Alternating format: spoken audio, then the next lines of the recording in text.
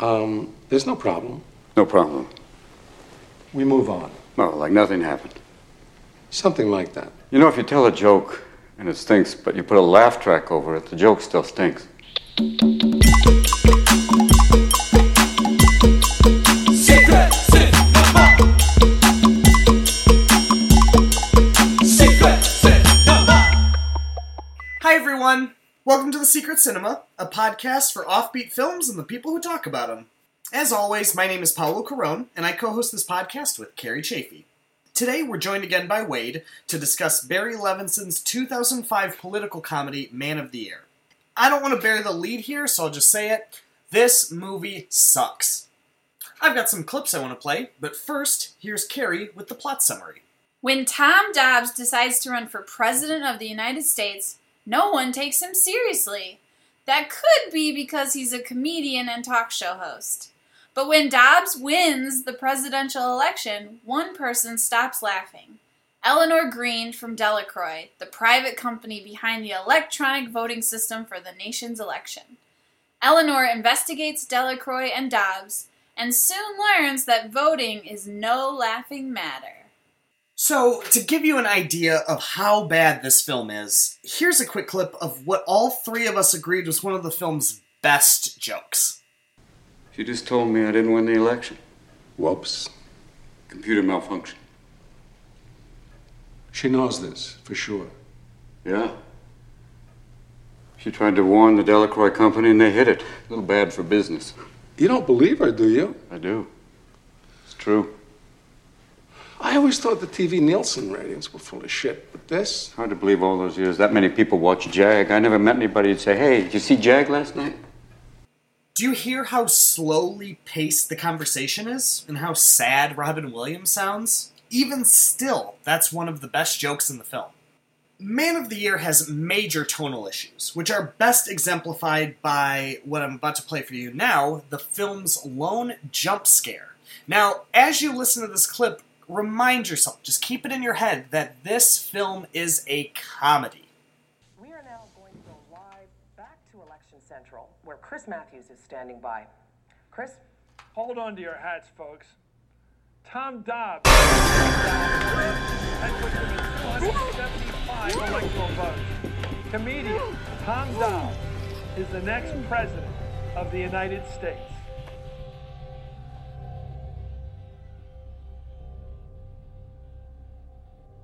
Hilarious, right? Anyway, for our third sample, we're going to do something different.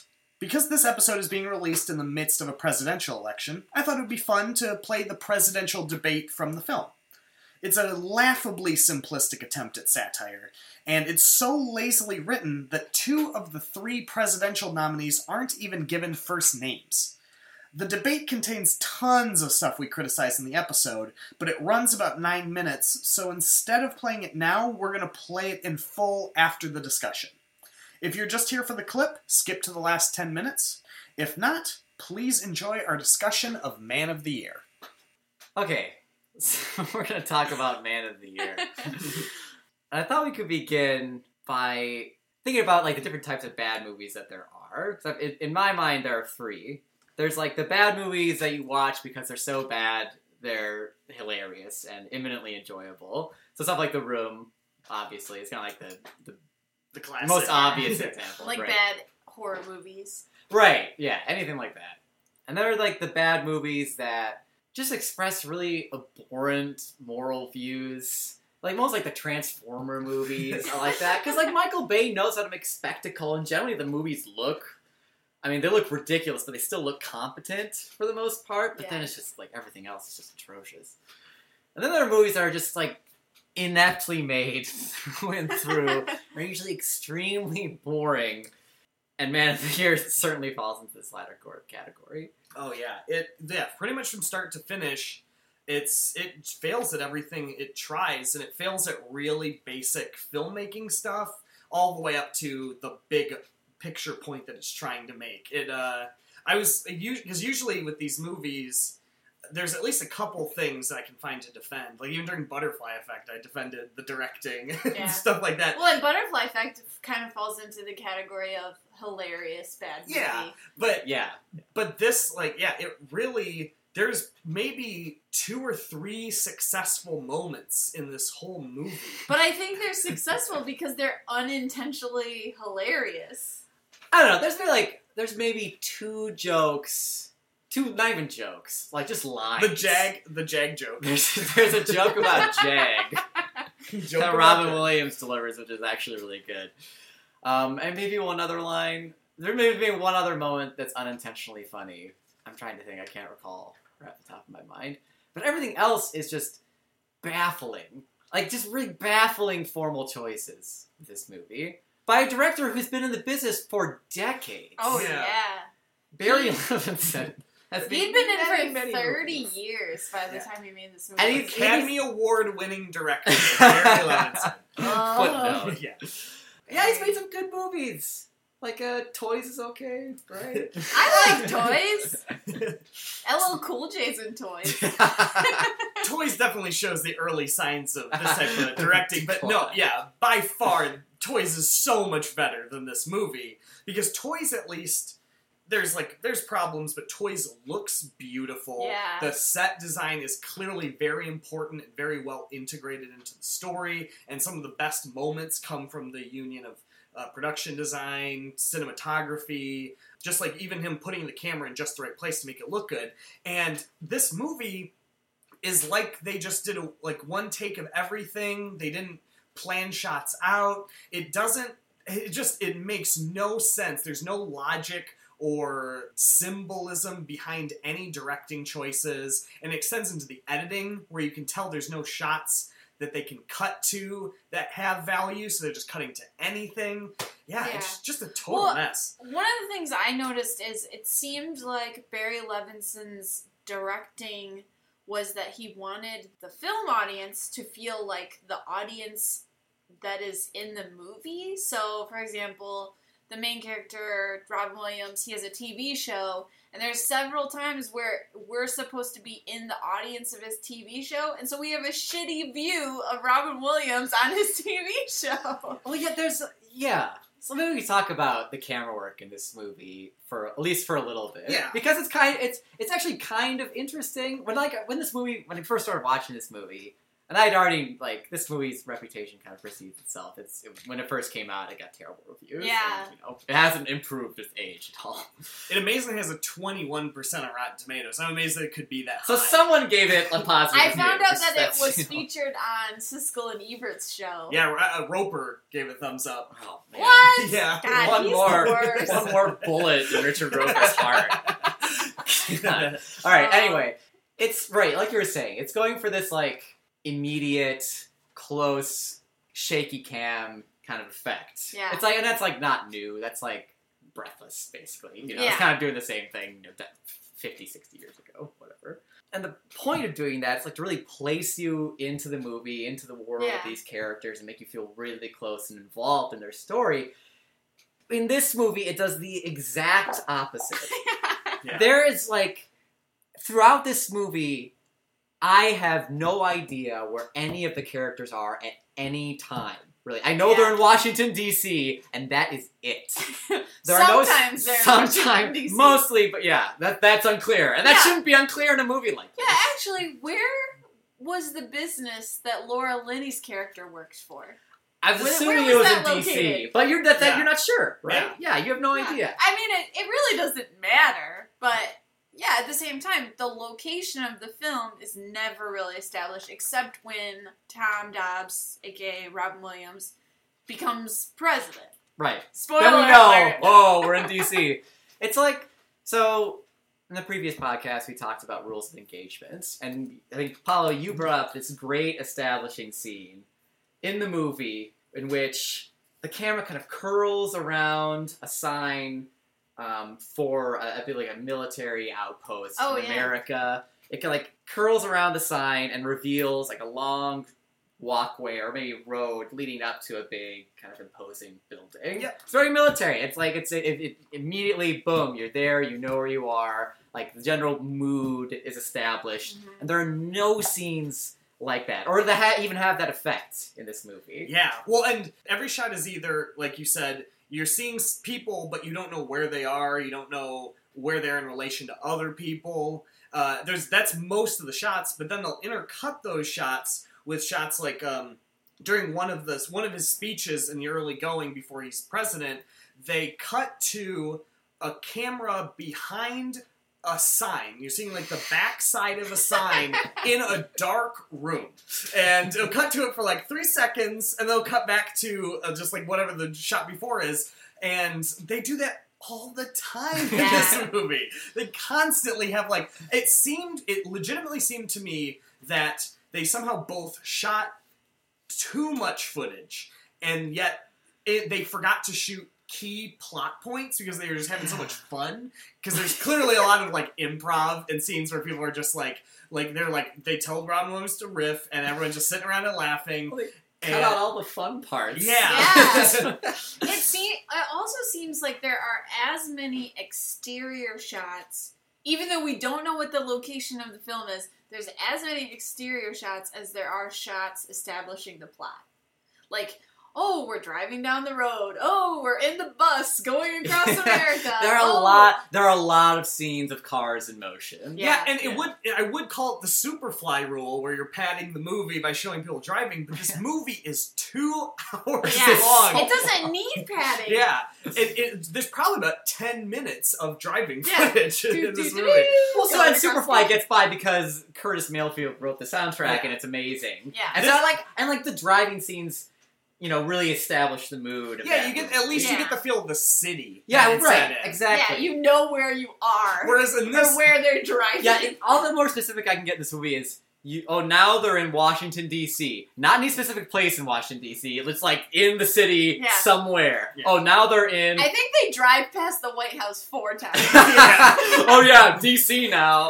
Just in case you forgot, we're still in D.C. Here we are at the White House again. Yeah, right. It's like, we're D.C., oh, now we're in a campaign bus in middle America. Well, and there's also a shot, there's a shot where the camera is on the roof of the tour bus, and it's just showing the top of the tour bus as it drives through the countryside. It's like, who cares? I don't care about that. I don't want to see that. That doesn't do anything for, oh, look at this great journey they're going on touring the country. Yeah, I mean, we could rant. Yeah, I'm gonna rant. The trouble with going over the directing is we can pretty much go shot by shot and be like, this is what's wrong with this shot. This is what's wrong with this shot. I think another major problem in this film is, like I said earlier, Barry Levinson is trying to put us in the place of the audience, and so regularly in the movie we're watching television on the film. Like the film is just filming television. A lot of shots of television. There's so much fake news being reported, and it's not even shot like it's actually fake news, or it's shot like with shitty quality, or it's like a flat screen TV on an ugly wall, and like, look at this television on this ugly wall, and watch the news. It's okay to start on the lighting. Oh yeah, it's like yellow. It's like piss yellow. It looks like someone peed all over. Except for the scenes where it's Ireland green, which is like, well, that's like corporate headquarters. Like green is greed, right, or something like that. Oh yeah. He must have no concept of color theory. Well, and the other thing I was wondering, whenever they show Tom Dobbs' show, they show that big background, or it's the world map, and then there's the big green thing behind it. Green screen, and presumably it's green screen, but they never once show you what it would actually look like to do. watch that show. Yeah, there's a one moment. They show it like one time. But again, it's you're watching him on a monitor that's like in the studio. So the background is still like the green screen, but then on the monitor it shows the green screen being filled in. So it's not even a good shot. I completely missed it. Don't worry about it. But even so, with all those TV shots... You were too busy writing notes about how bad this movie is. Looking in disgust. But, and anytime they do those TV shots, they pretty much every time intercut it with somebody laughing. Like the one you mentioned, I think the scene you're talking about where they're actually showing this clip, that's being watched by Laura Linney. at Oh, yeah. her house, and so they'll show him tell a joke, and they'll cut to Laura Linney going, ha ha ha, or wow, or just like really amazed by his like His comedic brilliance. Yeah, his hacky comedy, and or they'll cut to Christopher Walken going, hit him again, or nailed it, or just yeah, they do that. They do that so many times. The first time I watched this movie, this was the thing that really made me hate this movie. There are so many shots throughout the movie, and this movie is about a comedian and the world of comedy and how comedy is used. Presumably, they're putting in the position of comedies where we can be honest about our world. Right. So when they do that, they have a character telling jokes, and every time that character tells jokes, they always cut to somebody laughing, or cut to somebody saying, he's great, or cut to someone saying, like, this is the greatest joke of all time, something along those lines,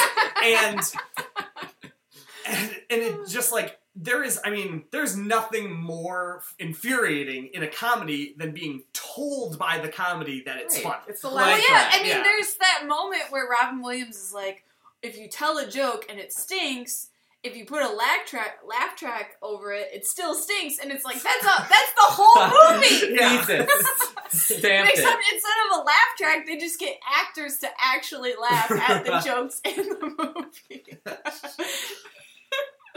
One thing that really drove me nuts is anytime anything happened that was being filmed in the movie, so like when Robin Williams' character is going on the debate and the debate is being filmed, after those scenes, they switch again to TV reporters summarizing what we just saw. So, like, in case you missed it, Robin Williams was on a debate, and this is how it went. And they do it, like 3 or 4 times in the movie. Oh, yeah, and that was the thing that was driving me insane for a while, where I was just like, why? Like, obviously, this is just, like, a big screw-up, but I realized, essentially, what it's substituting for is, what in a normal movie would be cutting to the public reacting to the candidate. Right, exactly. And, like, yeah, at no point does this movie that's apparently about all of us in the world we live in. About, like, populist politics. And us being fed up with politics. Yeah.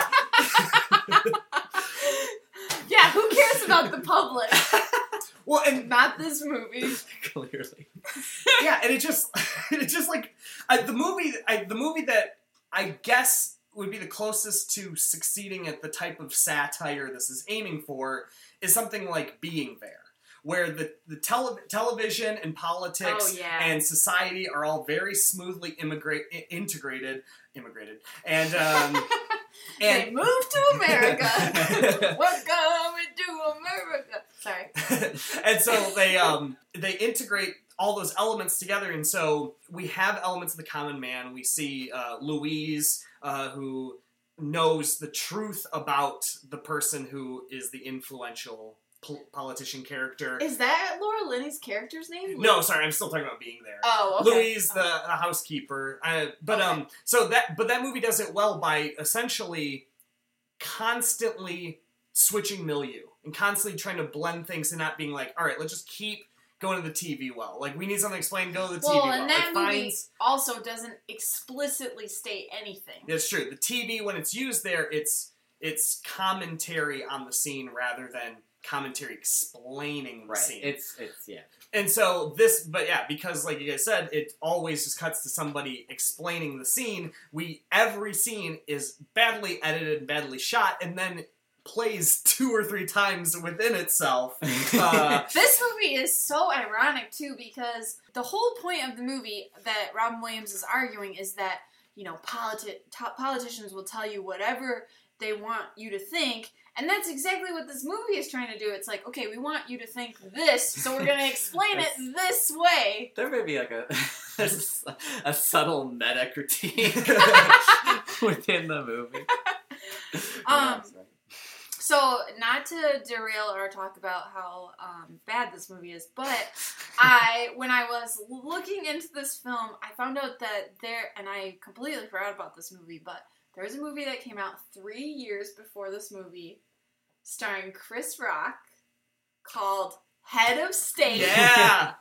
Where Chris Rock is basically, it's this exact same movie where he actually has political experience and he gets like fired, but then the party decides to pick him as the candidate, and then he accidentally gets elected, and they're like, yeah, I guess you're president now. And that's the whole plot of the movie. And that movie is way better than this movie. Also, it's way more progressive than this movie because it's about a black man becoming president.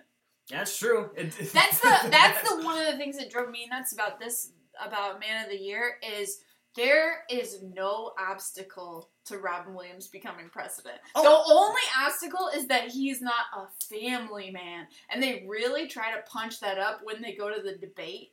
And they're like, oh yeah, I want to thank my family. And Robin Williams doesn't thank anybody. Well, actually, I want to pick off that really quickly because I realized, too, that, you remember, there's that moment where Laura Linney says to someone, after the whole scene we'll get to later, Laura Linney says to someone says to Laura Linney, who's going to believe you? And Laura Linney looks at the president on TV and is like, he's going to believe me.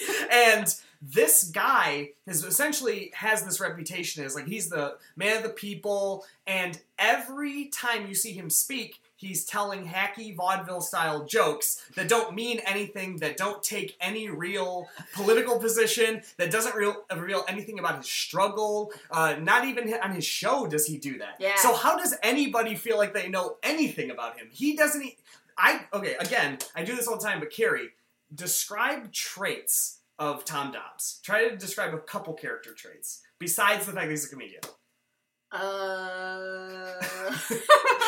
Extend that to every character in this movie. I think he likes paintball. Does that count as a character trait? Yeah, according to the movie. Long paintball He seems to be relatively loyal. And naive. Alright, this is an exercise in utility. Torture. Well, we could talk about, I guess, just... We were talking, like, the thematic, the inherent thematic failing of the movie. Okay. And that it's a movie about comedy that is not in any way funny. Yes. Oh, and yeah. it, like I said, it makes that joke about, like, adding a laugh track. And then there's a point where Christopher Walken says, comedy sells! And it's like, oh... I mean, this movie did make back its budget and some, but... Yeah, I'm sure. Well, a lot of really talented people are involved in this movie. Robin Williams. Jeff Goldblum! Jeff Goldblum. Christopher Walken, Louis Black, if you're Laura Linney. Yeah, if you're a Jeff Goldblum fan, don't watch this movie. It's not worth it. He's great, but not in this movie. Well, Jeff Goldblum's character could be played by, like, a dead monkey. Yeah, I mean, we realized towards the end of the movie that Jeff Goldblum is the primary antagonist, and at no point does anybody say his name.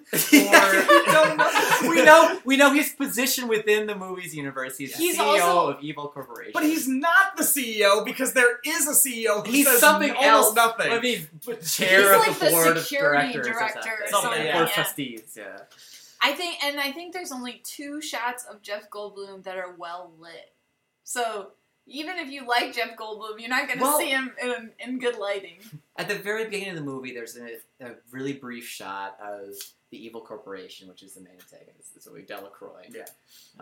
Which you guys will explain Yeah. earlier. Oh, yeah. Yeah, we already went over that. There's a really brief shot of like him and the other CEO, who is just some guy we don't care about, sitting on a couch in the Delacroix offices. Like, maybe it's like 2 seconds on Jeff Goldblum.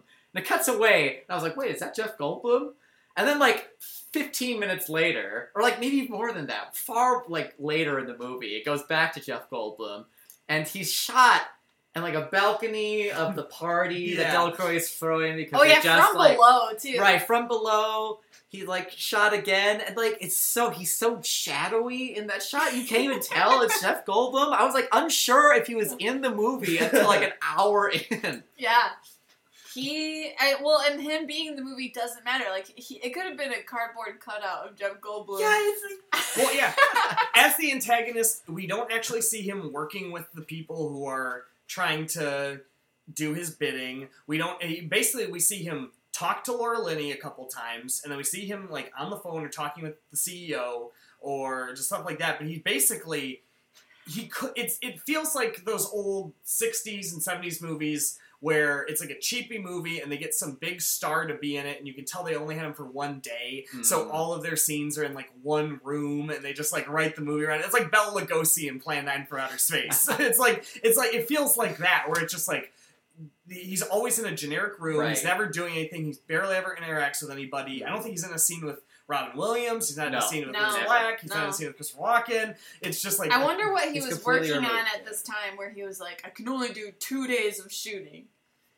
I don't know. 2006. What were you doing, Jeff? I think he was in Tim and Eric. Really busy. Far better use. That was the year he took a 9-month vacation in the Caribbean. He took a wait mate. Sorry. I want to go back to what I was saying about how the whole point of the movie is that Tom Dobbs, this comedian, he's running for president, and at the beginning of the movie, it seems infeasible that he will be elected for president. Right. But he is a white, privileged, wealthy man with an actual platform on television every night, and somehow it's unrealistic that he will get elected president. So they have to give him some kind of barrier, some kind of thing that, you know, will hold him back from being president. So at first they're like, okay, well, let's make him boring on the campaign trail. How is that interesting for us as an audience? Yeah, in the first 10 minutes, by about the 10-minute mark of this movie, everybody is bored. And they cut the shots of people being like, oh. There's like a shot of Luce like yawning. There's a shot of Christopher Walken sleeping. They cut to, like, they show him speaking, and the crowd looks bored, and what a bad move to just, like, set in Immediate everybody's bored, yeah. Yeah, and then the second barrier, they're like, oh, you know what, Robin Williams, you aren't a family man, and he's like, well, what if I hold my mother's ashes while I'm on the podium? Oh, what a terrible Well, they joke. just joke it off. Right, the joke. They're trying to, like... Yeah, and he's like, he asks his makeup artist, stylist? Yeah, makeup person. Yeah. Hey, will you marry me? I'm gonna be on stage in 15 minutes. Let's get hitched. Like, oh, Yeah, brother. there's a bunch of stuff where I don't even call it lip service, because that's giving a lot of credit, but they mention things that it would seem like they would have to deal with, and they brush over it, because, okay, and we kind of have to mention that the part where he gets elected, the whole thing where he announces he's going to run to he is president is probably about 30 minutes. Right. they compress 2 years worth of election. What most people would consider the movie, or at least the first half of the movie. Yeah, in case you're wondering, that's not the plot of the movie. The plot of the movie is not, oh, will this comedian get elected? Or what kind of shenanigans will a silly man, that's like, I feel like is there a Mr. Bean movie or something like that that's essentially that plot? Very likely. Where it's like, it could be so easy, but, okay, I guess I'll just get into it. The real plot of the movie is about voter fraud, but not in a, like, well, and I was about to say, not in a funny way, but there's no funny way to really do a movie about voter fraud. But it becomes this, like, it gets you in this thing of, like, it's about comedy, it's about the concept of comedy and how it works in our culture, and then cuts to this thriller, this, like, 3 Days of the Condor, Parallax View type thriller where Laura Linney discovers that Delacroix, the voting system company, there's an error. And so Tom Dobbs was elected by accident, and she's the only person who knows about this. So it leads to this scene in this comedy where after Jeff Goldblum and the CEO find out that she knows, Laura Linney is home alone, and she's getting ready for bed, and she's watching the election coverage as the results come in, and she hears a bump in her house, and she's looking around, and she doesn't know what's going on, and she goes back to her TV, and Chris Matthews shows up, And he says, "Oh, we have some breaking Not, news." he doesn't show up in her house. Oh no, he shows up on TV. Chris Matthews pops up on the TV and he's like, "We have some breaking news. It appears that Tom Dobbs," and right then there's like a sting, like a big musical cue, and a guy jumps out in all black and stabs Laura Linney with a needle. And Yeah, a syringe. a syringe. And then, okay. So in this movie that's supposed to be a comedy, all of a sudden there's a jump scare. And admittedly, it works. It's actually, it's a good. Yeah, it's And that lead up is actually like the best filmmaking in the whole movie. Oh yeah. The best filmmaking in this ostensible comedy is when they set up this like really kind of perverse jump scare in which Laura Linney is like stabbed with heroin. Yeah. Jeez. Super drug cocktail. And then the next morning, they show Laura Linney. She's like taking a shower, And she's watching TV in her bathroom. In her 'cause bathroom. Everybody's got a TV in their bathroom, and there can't be a shot without a TV. They got to do exposition somehow. They're So televisions are everywhere explaining the plot. but she looks over her shoulder and she sees where the syringe hit her. And so she's like, that's weird. So she just forgot. She forgot someone broke into her house. And also... Yeah, because when you get dosed up with drugs, you just forget about everything that happened. Immediately black out.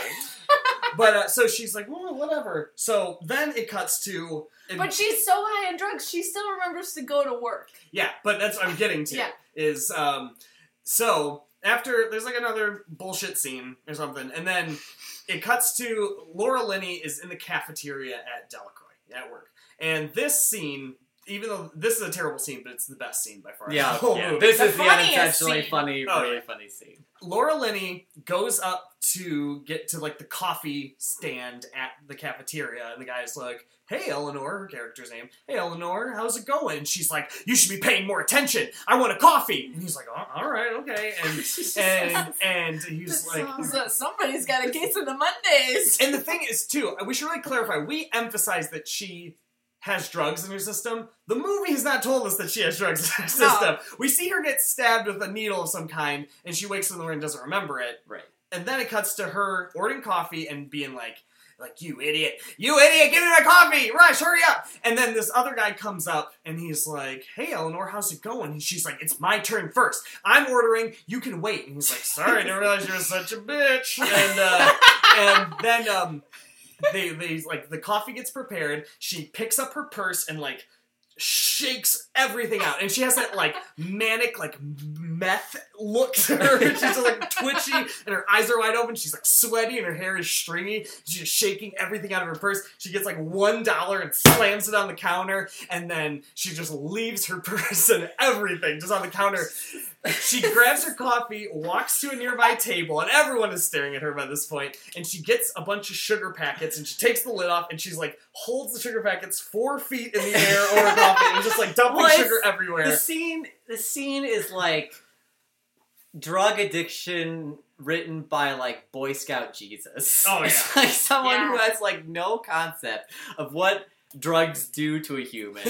Well, like how like the progress of addiction and how that like debases the mind, and you kind of like descend as Drugs a person. make you crazy. She had one syringe of some cocktail of drugs injected into her, and apparently, like, her whole personality disintegrated in one day. But she made it to work. She on time. She got it on time. She made it to work, yeah. And she was dressed. Anyway. And even, when she's taking the shower, she's not like, like jittery or anything. So like, she seems normal. When they cut, they could have just not shown her getting ready in the morning, but they show her getting ready, so she is established as being normal. So she puts the sugar in the coffee, she grabs a stir and puts it in the coffee and somehow stirs it in a way that like knocks it on the floor, spills it all over her, and she starts going, "Oh, I spilled my coffee, I made a mess, and people are like, "Come on, let me help you," and she's like, "No, get away from me," and then she goes over to the coffee stand and she's like,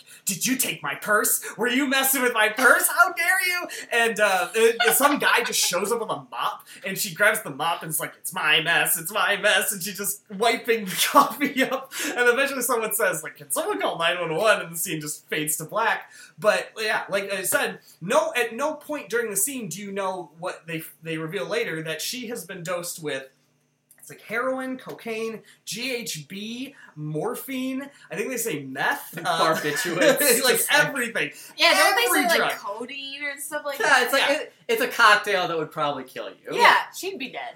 And if it did kill you, it'd probably kill you when it was administered, not, 12 hours later? Yeah.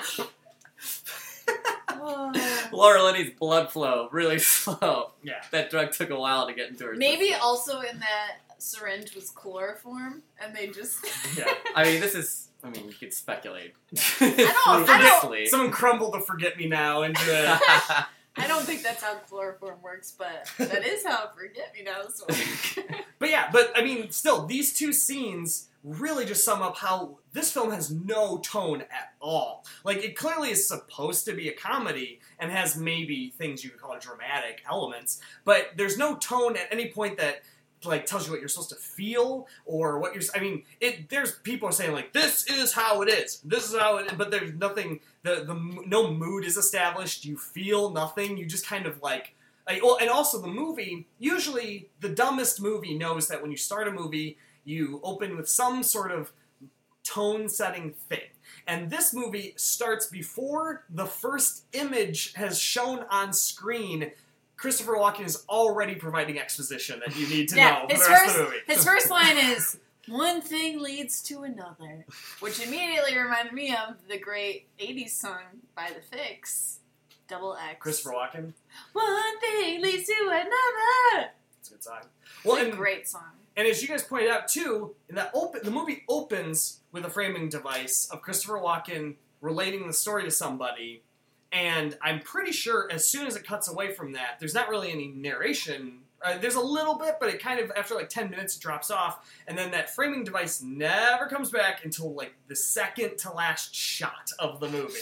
Yeah. And they never explain who he's talking to. They don't explain where he is or why he's the person who has to tell the story, considering they don't. this was a story that played out on national television. That's like you needed to explain it. I still like my idea that Christopher Walken is actually in an insane asylum and he's not explaining the story to anyone. And I realize now we're already starting to jump around, but Christopher Walken's character, right before Tom Dobbs gets elected, Christopher Walken gets sick and goes to the hospital. Why? Did that ever pay off? Did that ever affect anything that happened in the movie? Well, they do emphasize in the first part of the movie that Christopher Walken loves to smoke. He's a big smoker, loves that tobacco. And I guess that is the explanation for his medical emergency? But it's not like he dies and so Tom Dobbs has to win. Right. There's no emotional payoff for his illness. Yeah. There's no plot point attached to that illness. It's just like it's just a script flaw that was not ironed out. And they casually mention, oh yeah, Christopher Walken's character has emphysema, whatever. And then at the end you see Christopher Walken like dancing on an airplane, like, hey, we're having a great time, let's drink some champagne. What? Yeah. But that goes back to the fact that Tom Dobbs, or Robin Williams' character, he's facing no adversity to him winning the election except that he might not win. Well, he's a character with, there's no struggle in his story. His friend gets sick and, went to the hospital, but then the friend's fine. So, that's not the point. So I guess we could get into the writing of this movie, because in the first 5 minutes of this movie is Christopher Walken's explaining, we were filming one of Tom Dobbs' shows, and someone was like, hey, maybe you should run for president. And he's like, okay, I will. No explanation of why he wants to run for president, or, any real explanation as to his motivations for running for president, except that somebody thinks it's a good idea. Yeah. A good writer would establish some kind of motive, or... Yeah, I mean, even, it's something we complain about, because it's... You see it so often, but you see it so often because that's how you're supposed to do it. Just giving, the character... He had an ex-wife who, instead of having his ex-wife be a bitch, they seem to make everybody's ex-wife in this movie, he could have been my ex-wife died because of this thing, and this is a political issue this year, and so it's important for me to get involved. There's so many things, just little things that they could have done. There's so many things that could have been subbed in to be, really... relatable or just like justify something so we care or understand why he cares. And yeah, they skip over every opportunity. Okay, well, in regards to the writing, how much of this movie would you guys say is improv? It's quite a bit of it. Yeah. I hope so. It seems like and you could speculate about how this movie got made. Yeah. But it seems like we were talking earlier, like Barry Levinson's a well-loved figure in Hollywood. Yeah. Right? He's been out there forever. And he clearly has like, I mean, his early movies, by all accounts, I still have to see a lot of them, are really strong, and he tells interesting stories, and they're very human, and they're grounded. And then I think once he got successful, he kind of decided to switch over to like high concept stuff, and he really... Is that like post-Rain Man? I'd say, yeah, well, I'd say Toys is like the official turning point when he stopped making the movies that he was actually good at, yeah. So it seems like, okay, just talking about, you were saying how much of this movie is improv, right? Yeah. It seems like, to me, it seems like a lot of it was improvised, Yeah. right? And you question how this script, like skeletal as it probably was, like eventually went through, got approved by the studio. It's got all these names attached to it, and then the parts that are clearly improvised fall so flat. Yeah. A big part of improv, too, is the...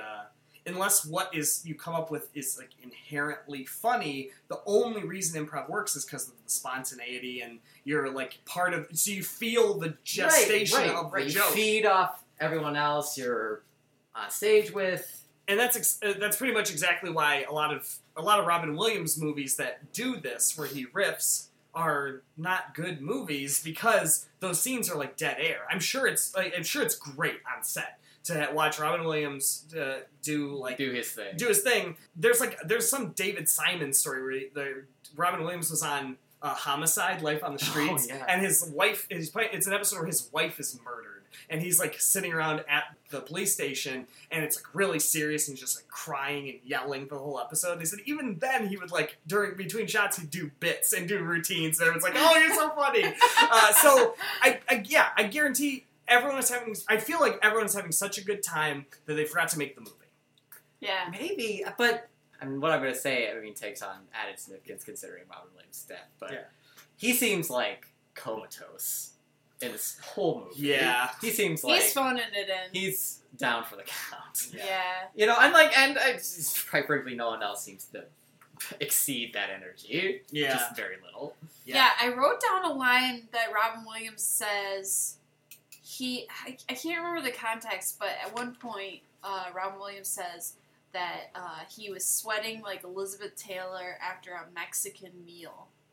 Which means what? Yeah, and I was like, what is that supposed to convey? And after he says there's another... Well, and after he says it, everybody's like, ha, you're so funny. What? It seemed like it was a very self-indulgent movie. Yeah, this like faux, almost new wave kind of camera style and framing. You have all these big name comedians and improvisers attached to the project, and they just came on set and kind of la-di-da, let's just shoot the shit and film it. Yeah, I'm sure gold. Barry called Robin, was like, hey Robin, I got this movie, do you want to be the president of the United States? You know, we did Toys together, we had a good time, we did Good Morning Vietnam, we had a great time. What was the other one? Didn't he do one more? I'm sure. Yeah. We're good old pals, you know. I want you to be president of the United States in my next movie. And Robin's like, yeah, sure, sounds good. I'm not getting a lot of work right now. I wrote down, while we're still in the screenplay, I wrote down some more just like jokes, one-off lines, to give you an idea. Okay, at one point Christopher Walken says to Robin Williams, she could tell you Gandhi ate hot dogs and you'd believe her. First of all, Gandhi.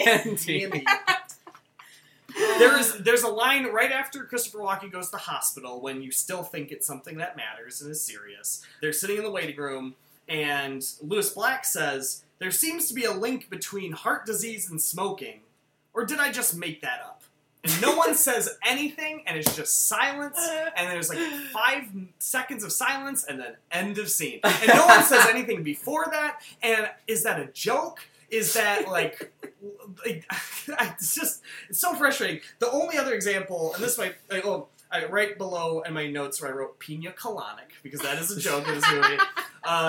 There's a point where after Laura Linney talks to the CEO and Jeff Goldblum about the voting thing, they have this really intense conversation. She runs off. Jeff Goldblum walks over to the railing where the CEO is standing. The CEO says, and Jeff Goldblum says, and then end scene. I don't remember that. I wrote that down because I was just like, oh my god.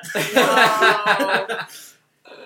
Well, one of the things that I pointed out in the film is there's a scene right before the debate gets started where they're getting set up, everybody's getting introduced in the debate, and they show the monitor of the woman who is the moderator for the debate on a television screen, and then they cut to Christopher Walken coughing, and then they come back to the lady who's the moderator for the debate.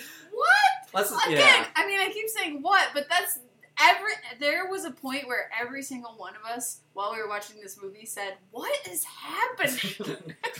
We all were confused at some point in this movie. Yeah. Which is funny because the next movie Barry Levinson did was What Just Happened.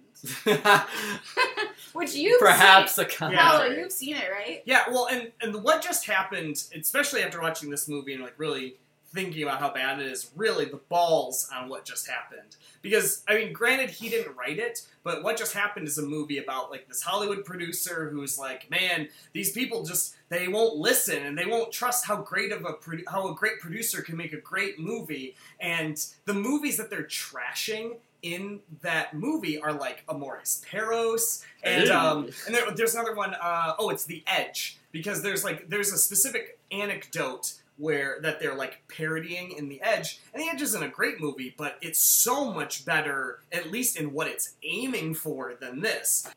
I don't know how Barry Levinson can get away with making such shitty movies and then be considered, like, the Hollywood elite who gets to, like, make movies about how the real Hollywood is. Like, it's not fair. It's really not fair that, like, I mean, yeah, M. Night Shyamalan is rightfully in director jail, and he only made, 4 extremely terrible movies? Yeah. And Barry Levinson at this point is probably at, like, 6 or 7. Yeah. I think he's kind of, like, so old now that people are like, yeah, we'll just let him direct until he dies. Well, I mean, maybe he that's probably bleak, wields, and he probably wields quite a bit of studio. Oh, Yeah. yeah. He's got a lot of strong connections, I bet. Well, and he wrote for Mel Brooks, too, before he was a director. And he so, wrote he for has the, deep didn't he write connections. for the Carol Burnett show, too? Probably, yeah. He was a comedy writer. He but- was a comedy writer! God, I just thought about that! He was a professional comedy writer, and this is what he wrote when he had a chance to write about the effect comedy has on the world. Well, and he had a great actor like Robin Williams, and he was like, I'm just gonna waste this opportunity. I would challenge great actors to okay. Robin Williams. All right. But it's maybe another podcast. It was not at the peak of his career, but The long, steady descent. Well, and also, Barry Levinson, the genius that he is, brought us a movie where Ben Stiller and Jack Black are friends, and Jack Black invents a product that makes poop disappear. Oh, that sounds like a movie I want to watch. Also, that movie is produced by Larry David, and Larry David came up with the idea, and Christopher Walken is also the only good thing in that movie. That movie was worse than Man of the Year, but in a different way. No, Man of the Year is worse. You think Man of the Year is worse? Because Envy, at least, we're getting real off topic, but just to say really quickly, Envy, as bad as it is, you know what the point of Envy is the whole time you're watching it. That's true. Man of the Year is so scattered, and I know we talked about this with Rules of Engagement, where we were like, this movie doesn't know what it's trying to say or how to say it toward the end, but it has to get to the point where it loses the plot. Man of the Year immediately just, like, loses you, and right from the beginning introduces sloppy elements and just continues at the same level the whole time. There's, like, a couple peaks are deep valleys, but for the most part, it's flatlining from the beginning. All right. Wait. Should we mention the C-SPAN joke? What was the C-SPAN joke? C-SPAN makes golf look like porn. Yeah. Well, that's like, I was going to mention that when we were talking about the other terrible lines. They're like, you tell them Gandhi ate hot dog, blah, blah, blah. Or what's your cabinet made of? Wood. Oh, yeah. Well, Enron, we'll take your money and run. Oh, God. Well, that's like... You can hear the audience going, wah, wah, wah. And what's sad is, like, a lot of those one-liners delivered by Robin Williams are clearly him improvising. Yeah. It's, like, obvious. This is, like, it screams Robin Williams just riffing. I wonder if, and maybe, this is just a stray theory, but the movie is pretty clean. There's not really much swearing. There's not any, like, sexual content. It's pretty chaste. Yeah. Do you think I doubt his riffing was ever good, but do you think the riffing was, like, way more adult and, like, dark, and they cut it down to only the jokes that could be in a PG-13 movie? It's PG-13. It must. I think it's R. There's probably, they drop some F-bombs. There's no nudity or anything. Yeah, Nobody gets shot. If you remember someone saying fuck, then yeah. As soon as they say fuck, it's R. Yeah. But I really did not remember. If it does it presents such a clean cut image. Yeah. That it's easy to forget that there's any it's like there's adultness to it. It goes back to there being absolutely no stakes in this movie. Yeah. There's no struggle. There's no conflict. Well, and or there is, but it's stupid. Yeah. Towards the end of watching the movie, when they start to realize that Robin Williams didn't actually get elected to be president, I was wondering why more people weren't upset that he was president. What qualifies him to be president? And he went on TV and was like, this was a fraud. You voted for a president, and there was... Not TV, Saturday Night Live. He goes on Saturday Night Live, drags Amy Poehler and Tina Fey into this mess. Those poor people. See, okay, in the new Fantastic Four, they mentioned Portishead at one point, and it was just like, oh, why does Portishead have to get dragged along with it? And it was like that with them. Similar. Where it was just like, oh man, people, and even worse to see a movie that's so clearly improvised, and then to watch Tina Fey and Amy Poehler have to do shitty dialogue with Robin Williams as he's improvising. But okay, he goes on TV and says it was a fraud, and people are like, oh, you're not president. Not like, what? Our whole country's democracy can be destroyed that easily? Yeah, they really manipulated that easily? They really put a bow on that at the end. Yeah, they're like, and they went to jail. Yeah. Everyone loved him for being honest. He was a great man. He's still got a great TV man. show. He was Man of the Year. Also, Time Magazine's Man of the Year. Also, during that scene where he's on SNL, and he does that big speech where he says, like, I went to the White House, and I didn't realize how important it was to be president. I'm a jester, and a jester should never be president. Something along those lines. And so it's like, and that's like basically the end of the movie, because before he even finishes that speech, they cut to like exposition, being like, you get it. The movie's over. Yeah, they cut to Christopher Walken talking to his phantom friend in the insane asylum. But the point he's making is essentially, is it know your place? Is that the lesson of the movie where he's like, I should never... That's a good question. What is the lesson of this movie? I mean, I don't know. Because, usually a movie would be like, anybody can make a difference, and his thing was like, he got to be president, but he shouldn't. You shouldn't be president unless you're supposed to be president. Right. It's like, stay in your boundaries. Yeah, it's something like that. Or like spectacle in politics is not progress? I don't know. Well, and they even say, like, the incumbent got reelected, and he did much better than expected. Not great, but better. That's all the change that really happens in the end because of this. Yeah, also, was it the Republican or the Democrat that got elected? The Democrat. It was the Democrat. Yeah. Okay. I know that. I mean, not that it matters. It's a fictional movie. But... I mean, we should... Trying to parse apart the moral of Man of the Year is like blood from a stone. Yeah. Let's move on. Okay. Alright, we're kind of getting to the odds and sods here. So, I I do want to say, because I love Laura Linney, and I think she's really great in a lot of stuff. She is probably the worst performance in this movie. Oh, she's really And she's closer to a hero than anyone else in this movie, including our protagonist, because she actually does have something to battle, and she's fighting for like truth above all else. And she starts the movie like a normal person, and then just gets crazier and crazier and crazier. And even like she gets crazy before the drugs, and she's given the drugs, she has that meltdown, and then after the meltdown's over and she's fine, she's still crazy, and she still has and she's always very awkward and stilted. And there's a couple times where it seems like Robin Williams riffed, and she just didn't know how to riff. And so she just was like, okay, well. But we're supposed to believe that they're falling in love. Yeah. So painful. No, they couldn't. they're not falling in love. No way. But they played paintball together, so now they are did. in love. There was That's that how long- it works. That long, gorgeous paintball You sequence. meet someone, you really play important. paintball, and then you fall in love. That's how it works.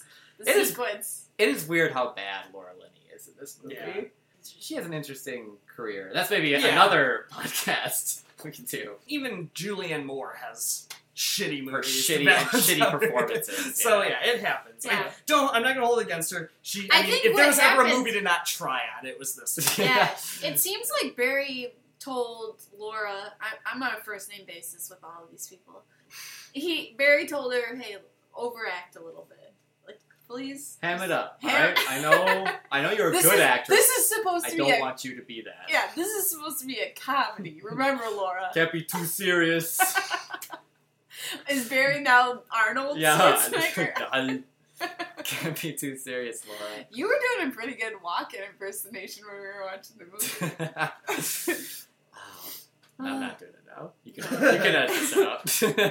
Another joke that is said in the movie by Robin Williams is that he is at the debate and he's talking about same-sex marriage, and he says, anyone who's ever been married knows it's always the same sex. God, that's like the fucking oldest joke in the world.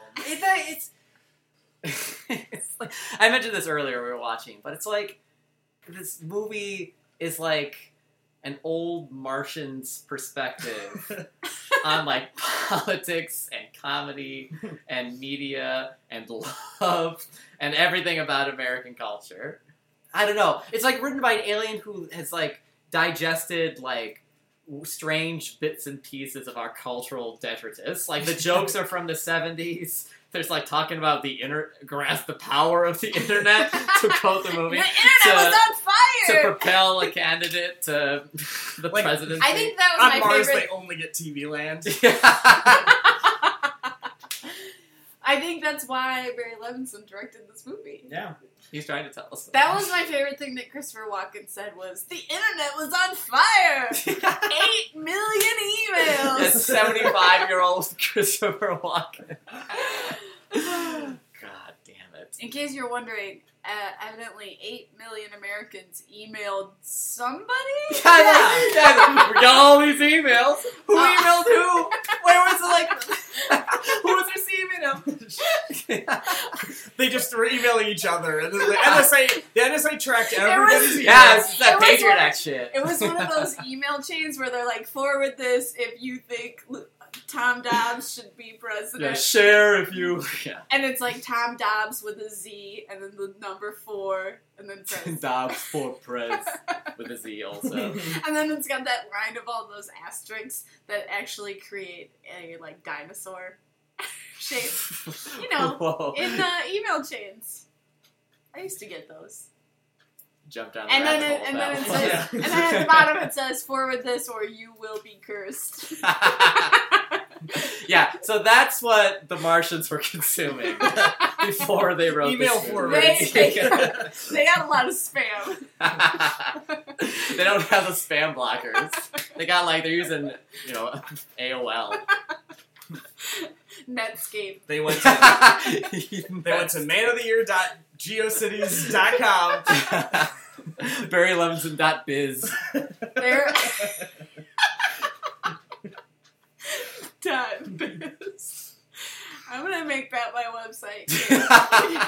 This is gonna be a hate site. Carrie loves Carrie.biz. Carrie.biz. Email me at Carrie.biz. No ad. No. Yeah. Carrie No. at .biz. Oh my god. Anyway. Oh god.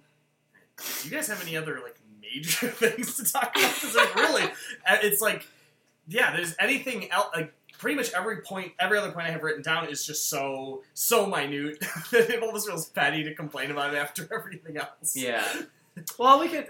Yeah. We all right. I wrote down Donald Trump because this movie is an interesting. Well, okay, this movie's not interesting in any way really, except in how terrible it is. Let me take that. Yeah, rewind. But the fact that this movie exists and now Donald Trump is running for president and he did basically at the debate what Robin Williams does in the debate in the movie.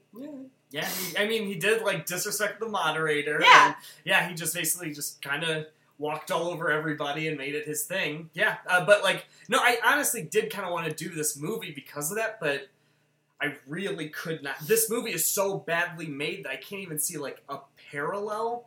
Like I can't even really make a parallel because like you could do anything. We could parallel Brain Damage with Donald Trump's campaign because for how accurately that conveys what Donald Trump is and what it talks about, and it's just I couldn't find an actual political subtext to talk about because this movie doesn't really know anything about politics. It's just so false. Yeah. On every single point it's trying to make.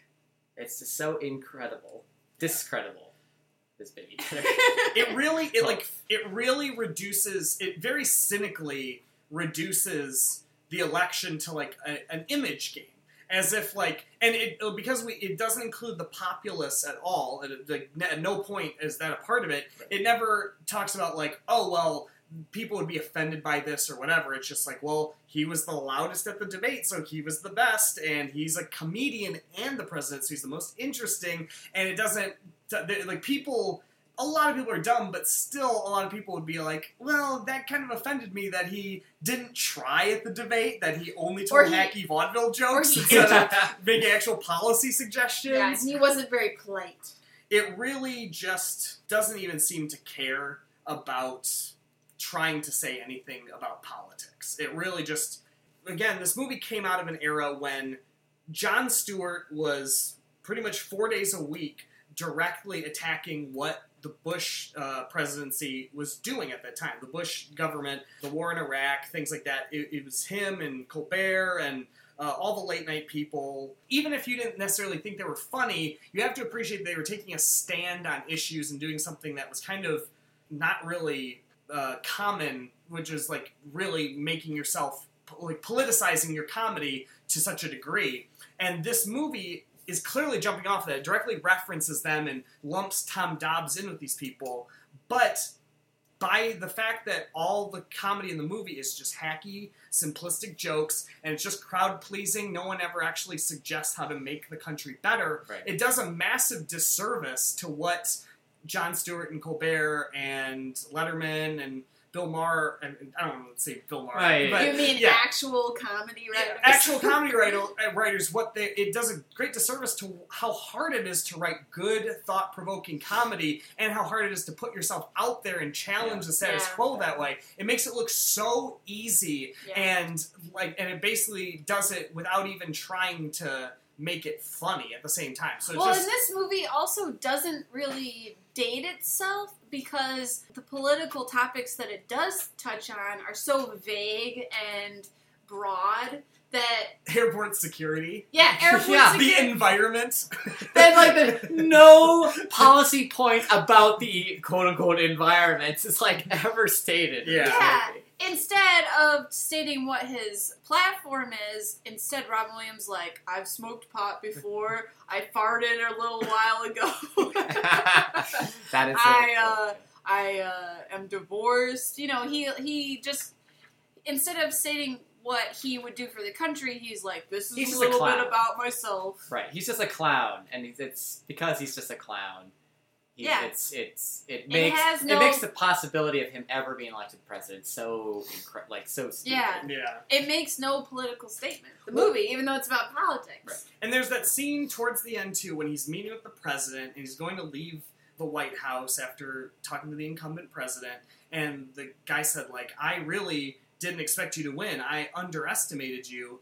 But nothing he's done deserves that. He hasn't proven himself. At no point does Robin Williams prove himself to be anything other than a guy who tells jokes. He doesn't, and I mean, granted, he doesn't stay president, but it seems like for the president to tell this guy that he's earned his respect, he would have to do something. He hadn't even been honest about not being elected at that point. They just assumed that by being in a famous position and having a public image, that's respectable. And winning automatically makes you respectable, regardless of how you win. And it's just so stupid. I just remembered something that we haven't really touched on, and it goes back to our discussion of the writing of this movie. But so the plot point of the movie is that there's this company that builds this voting technology, and because there's a glitch in the voting technology, Robin Williams wins the election. But the glitch is that the company forgot to check to see if there was an alphabetical error. That's the glitch that hinges the whole movie. And again, old Martians. Yeah. Yeah, but I love later in the movie when Laura Linney gets hit by that car. I don't love that part, but I love it. I love when she's like about to get loaded into the ambulance and she's like, double D's, double F's, double G's. That was one of the unintentionally funny moments. The main thing is the people who were being voted on are Dobbs, double B's, Kellogg, double L's and double G's, and then Mills, which is double L's, in case you don't know how to spell. And In case you don't eat cereal. yeah, or cereal. And because B comes before G and L, that's why he won. That's it. That's the whole reason. Computers, no one understands them. Barry Levinson certainly doesn't. No. Well, and evidently in the movie, the government doesn't understand how computers work, because don't you think that would have been a test that they would have run? Yeah, it's a really, good point. They test it for the first time ever on a Well, presidential election. And then there's that scene where Jeff Goldblum's like, he's talking to Laura Linney, and he's like, why would you run that test? Don't you know you're putting the company in danger? And it's like, yeah, well, she was doing her job. She was running the test because that's what you do with computer programs. And it seems like since it's a computer program, all you would really need to do is like adjust the program and just like resend it to like all the stations, right? Yeah. It seems like you would be able to add one line of code, like, do not... Right, yeah, advertise exactly. or Like, not. this is not like a major... Like, it's a problem, but it's fixable. Yeah. Also, can you imagine in this country how inefficiently everything works, having the same brand of voting machine successfully delivered to every single voting location in the United States? Nobody used paper, nobody used the way that everybody votes. Like, everyone in Wyoming, every district in Wyoming got their own Delacroix computer systems. And they're touchscreens, They're too. touchscreens, yeah. That's not a waste of money for our government. It had to have been millions had to have been spent just to do that election. Your alien theory is looking more and more accurate. It just... Or just, old Martians, a.k.a. Barry Levinson. Imagine like a 70-year-old man who's lived in Hollywood the past 40 years of his life. Might as well be from Mars. Very disconnected. Yes. Should we do final thoughts? Yeah, you guys, okay, what's your teachable lesson and your final thoughts on this, Wade? You want me to start? Yeah, you go. Yeah, All right, you well, go. this is a tough one, because usually a movie has some good element that you can cite, and I don't want to just say, like, watch it so you can just see what a piece of garbage it is. This is a really great example of terrible editing. Editing is about shot choices and pacing, and this movie has no pacing. You have no understanding of where things are in relation to each other, and a lot of that's the bad directing, and you can definitely learn a lot about bad directing from any Barry Levinson movie. Yeah. But the editing, which is somehow done by 2 people in this movie, is like egregiously bad and somehow makes something that would have been terrible from the beginning to end drag even more and just take forever, and they repeat things. Watch this as basically scene by scene what not to do as an editor. That's a pretty good teachable moment. All right, I think. good. I think my teachable moment would be if you ever choose to watch Man of the Year, especially after listening to us just harangue against it for maybe an hour, appreciate movies that are competently made. Making movies are hard. It's hard to make a movie. It's like not an easy thing to do. But bad movies, and so let me back up. Let me edit this out. Maybe I can say this better. You could say that us taking apart Man of the Year is us like kind of being snobbish about movies and whatnot.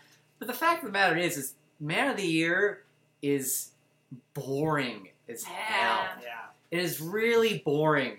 And that is because it is such a terribly made movie. As you said, like, the editing is so bad. The camera work is just, like, flippant and directionless. The acting is, like, horrible. The writing is horrible. The improvisation is just lifeless. Yeah. Like, every scene of this movie is just, like, so misbegotten. That it's not, like, it bad in the way that Transformers, we hate black people and stuff like that. It's bad. This movie's just bad in that it's, like, it's so boring, and you should appreciate movies that are well made. It's like eating your vegetables, basically. Like, Kind of, you know. Sometimes you gotta do a little work to appreciate what you really like. Yeah. Not even. It's like a game. Like, good movies can be, like, not, like, hard to digest. That's true, yeah. That's an unfair comparison, yeah. Yeah. Vegetables are also good for you. Well, yeah. It's like making the comparison between, like, eating vegetables and like, eating rocks. Yeah, this is like taking your liver oil. You can watch a good movie and still not enjoy it, but you can appreciate that it's good. Yeah. There's a lot of movies like that where I watch it and I'm like, I'm glad I watched that, and I will probably never watch that again. Yeah.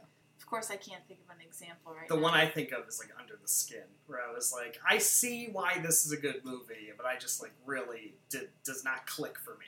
I know it's a really terrible example because it's not a universal example, but Man of the Year is not a movie that you can objectively watch and just give it the benefit of the doubt and pick out the way in which it's strong, because it doesn't allow for that. I don't really have too much to add off of what you guys have said, but I guess my thing I would say is don't trust Barry Levinson. He's burned me so much, so often. The only one he didn't burn me on was Spear, and Spear is still bad, but it's hilarious. Well, and you said you like toys, too. Yeah, I like toys, but toys is really... There's something off about toys. But the way that it's off... Are you disrespecting my duplication investigation? The thing I like about toys is I'm a big sucker for good production design. That movie is amazingly designed. It looks beautiful. Like, the whole house or factory that Toys is set in is gorgeous. It's building off the work of Magritte. Yeah, and I love Magritte. So I think it looks beautiful, and I think that is really the saving grace for Toys. Otherwise, it would probably be like a throwaway movie. It really wouldn't have a cult following, I don't think. Yeah. And I already mentioned Sphere, but like, Sleepers is so boring and so sad. It's so sad. I mean, it's about young boys who get raped in jail. It's like, oh, I don't want to watch. There you go. That's an example of a movie I never want to watch again. Not because I thought it was good, but because it was so sad and unpleasant to watch.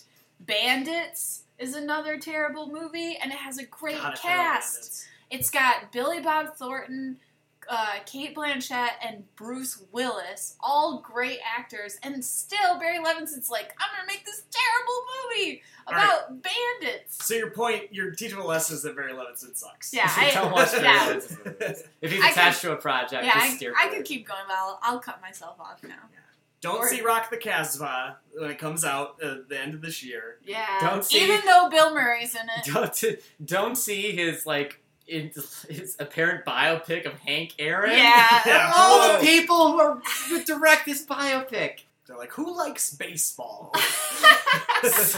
85-year-old men. Haven't we made enough biopics about baseball players? Like, what else can we learn? We need a couple more. We need the one about the first person When is from the Ghana Ty to play baseball. Cobb? When is the Ty Cobb one gonna come out? Also, and when is the Babe Ruth one gonna come out? That one came out. John Goodman was Babe Ruth. Yeah, a long time ago. It's way too in the depressing. 90s. It was really bad. It's in Roger Ebert's. I hated this movie. I was gonna say I would love to see Paul Giamatti play Babe Ruth. Not gonna happen. He's like this. He's a little too old Squat, now. nebbish man. Yeah. He can't play Babe Ruth. Well, it's just an idea. Anyway, biopics. Pete Rose biopic. Yeah, I would there see you go. that one. That one needs to go. I think they have to wait until Pete Rose dies. There's probably some kind of agreement, like, okay, we won't make a movie about how addicted to drugs you were. I would love like a Charlie. Insane. I would love like a Charlie Kaufman screenplay about Pete Rose. Oh, Just man. like touching. That's intriguing. Yeah, there's so much about Pete Rose that you could dig into. And his Kaufman-esque. His life is so tragic, but also he really did it to himself. I don't know. That would be a great movie, but yeah, no more baseball movies other than that, I guess. Or a movie about a catcher for once. Come on! Yeah, where are all those famous catchers? Shortstop, the movie. Second base. About... It's better than first. It's better than first. That's the catch line. People are really going to see It's like a long-lost Jonathan Taylor Thomas movie. Oh, I would see that. Yeah, 90s Carrie would definitely see that. all Right? over it, slobbering. What is JTT up to now? He's probably dead. And on that note... well, that was Man of the Year. Don't see it.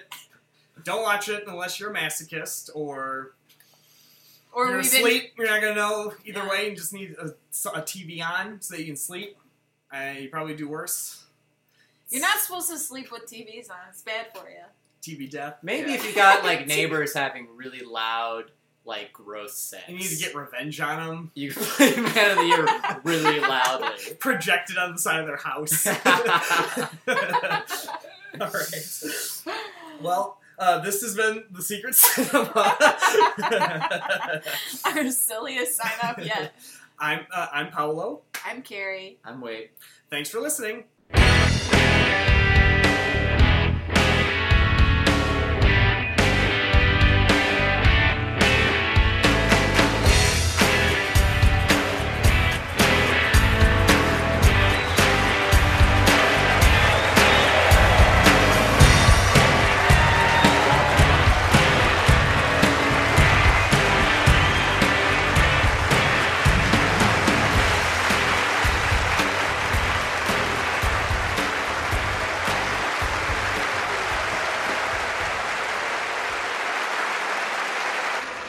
Here we go. Good evening, and welcome to this last presidential debate between the major candidates for President of the United States. The candidates are the Democratic nominee, President Kellogg, the Republican nominee, Senator Mills, and for the first time included in tonight's debate, the independent Tom Dobbs. My name is Faith Daniels, and I'll be the moderator for tonight's 90-minute debate, which is coming to you this evening from the campus of the University of Chicago. Is that legal? Very cute. Now, the format has been agreed to by representatives of both the Republican and the Democratic campaigns. There is no subject matter that's restricted. As always, each candidate will have up to 2 minutes to make a closing statement. The order of those, as well as the formal questioning tonight, were decided in advance by drawing. Gentlemen, again, good evening and welcome. Let's begin. Mr. Dobbs, how would you explain your decision to run for President of the United States? I decided to run because I'm fed up with party politics. I'm tired of the Republican Party. I'm tired of the Democratic Party. Oh, little There's edgy. no real difference. It's Mr. Potato Candidate. Basically, you have a thing here where, here's the operative word, party. Because behind closed doors, I think they just have a really good time. When you read some of the transcripts, some of the things your Secretary of Defense says, I think there must be an open bar somewhere. Because the bottom line is, they've lost track of what they're responsible for. They're responsible to the people. not party loyalties, and definitely not lobbyists. That's why I want to run for president. Not punchy enough. I never thought I'd be saying this He's tonight, holding the but fire. you have 1 minute remaining on your time, Mr. Dobbs. Can I get a refund? We will continue. Okay. Senator Mills, I'd like to ask you the same question. Well, first of all, thank you, Faith, and thank all of you who are responsible for having us here this evening. I'd also like to thank my wife and children who have been very supportive of my candidacy, have been very helpful. This guy smiles so much it's starting to upset me. I would like to thank all of those of you who made this possible. And if I may reiterate some of the comments of Senator Mills with respect to family, children, wives, and immediate family, and the enormously important role that they play in our failure or success, and in my case, success. My love to them, my love to all of you who have lent so much support to me and my party now and over the years. You know, who cares? Thank you so much. And that's why I have been a very rigorous advocate of tough security measures. President Kellogg and I think alike in this area. I am in total agreement, without equivocation, that security measures have got to remain tough. Mr. Dobbs, what would your position be on national security? All right, come on. Go on, Tom. Go for it. Do it. I believe that some of these measures are already tough. If you've ever been through passport control, you stand in line with thousands of people. Eventually, you get to an immigration officer who's behind bulletproof glass. He takes your passport, looks at your passport picture, looks back at you, looks at your passport picture, sees, why do you have your haircut? I don't know. I felt good about myself. The next thing he does is they have a video camera that takes a picture of you then and compares it to a previous picture of you. They're very tough about that. They're very skeptical. He's got to make this move. That's what they do. More oomph. Meanwhile, at the southern borders of our country, 4 million illegal aliens are crossing the border with bedroom sets and night tables. Hit him again. And we're trying to re-enter the country legally. And they're asking you tough questions like, where have you been? Why were you there? And you start to doubt yourself, like, I forgot why I was there. I guess it was pleasure. I guess it was pleasure. I felt it was a vacation. I'm sorry, I took a vacation. I don't know why. And then the next thing you know, they're patting down an 85-year-old lady in a walker. Listen, if there's an 85-year-old lady in a walker and she's a terrorist, basically, game's over, folks. And when they start to put on that rubber glove and look at me, I'm going, okay, maybe we should have dinner first before we do this. You know, I'm saying let's have real security and not just the illusion of security and be distracted by that. That's what I'm saying. I fully support hydrogen cars. That's weird because you're backed by oil companies. You'll have your turn, Mr. Dobbs. Sorry. As I was saying, some of my colleagues and I in the Senate have come up with a very interesting strategy But to if deal you're in bed with oil companies, how can you be talking about fuel efficiencies? I mean, that's like being a kosher pig farm. He's getting angry. This is not your talk show, Mr. Dobbs. And you're not on your private plane flying to the golf vacation you took with the 3 heads of the major oil corporations. Wow. I wondered, how did you get there? It's like something I never saw before. Mr. Dobbs, Fly you in have that to lovely return helium to plane. your Oh, podium. that's a blimp. I'm sorry. Yeah, Mr. no Dobbs. smoking in the hydrogen. Boom! Hindenburg. Okay. Mr. Dobbs, Well, no, I'm just please, saying. please Of let's course return it's to- for hydrogen. It's going to take 30 years to develop, and meanwhile, we still haven't got any more fuel efficiency. We're not exploring alternative fuels like methane. I know it's hard to do, holding that chicken over the gas tank, but you know, or ethanol, which is basically fuel Mr. Dobbs. alcohol. It's grain alcohol. You could say, if I get stopped by the police, my car's been drinking. Not me, baby. Or maybe helium, because if you have a helium car, you get rear-ended, next thing you know, hey, something's wrong. Mr. Dobbs, you have got to return to your podium. Daniel, some order. We Yeah, have- yes, some order. Yes, we you talk have- about responsibility. What about you? Your Treasury Department lost May I- $28 We billion. we They have can't agreed account for upon- it. please, Bring return accountability. to your podium. Tell me that you are not receiving major campaign finance contributions from the oil companies. That's Mr. I Dobbs. don't take kindly to the fact that you're calling me a liar, Mr. Dobbs. I'm basically saying if this is a debate, you should answer questions honestly. You should be accountable for who you are. The voters should know, basically, what you represent. And if you're representing special interest groups, maybe we should be like NASCAR. You know, we'd be in the Senate with our suits on, and basically they should know if you're backed by something, it'd be like little patches like they wear in NASCAR. You can say, you know, Vioxx, the backaches end, the heart attacks begin. We'll put the big one on the back, Enron. We take your money and run. Smackdown. Accountability. It's all about accountability. I'm saying that $100 million the government bought in airplane tickets. Oh, for God's sakes. You get some real trouble here. Stand by on 3. Take 3. They didn't ask for the refund, and the airlines are Faith, can you hear me? Yes, can you get control of this, please? Get control of this. Don't you see? We deal in weapons of mass destruction. They push your buttons. That's how they do it. He's talking about hydrogen fuel. He wants an amendment to the Constitution on flag burning. It's an emotional issue. They're talking about the desecration of the flag, but if you go online right now, you can buy flag underwear. Wow. You can see an old lady basically wearing a flag thong and go, "Oh, Grandma, don't tell me where Old Glory is." It's all about distraction. Mr. Dobbs. No, sir, Mr. Kellogg. This is ridiculous. Totally out of Pass amendment against same-sex marriage. Anybody who's ever been married knows it's always the same sex. Mr. Dobbs. They don't know what to do. What's under there? Mr. Dobbs, please. It's a distraction. They point over here. They point over there. They want you not to know. You don't have to have an amendment to the Constitution of burning the flag. Make it out of asbestos. No one want to touch the thing. Mr. Dobbs, please do not make a mockery of this process. Ma'am, Return it's to been your a mockery podium. a long time before I came here, Mr. Faith. Dobbs! Now we got applause. This is wonderful. Excellent. We're out of control here. We're absolutely out of control. $200 billion, you can buy a few books. Mr. Dobbs!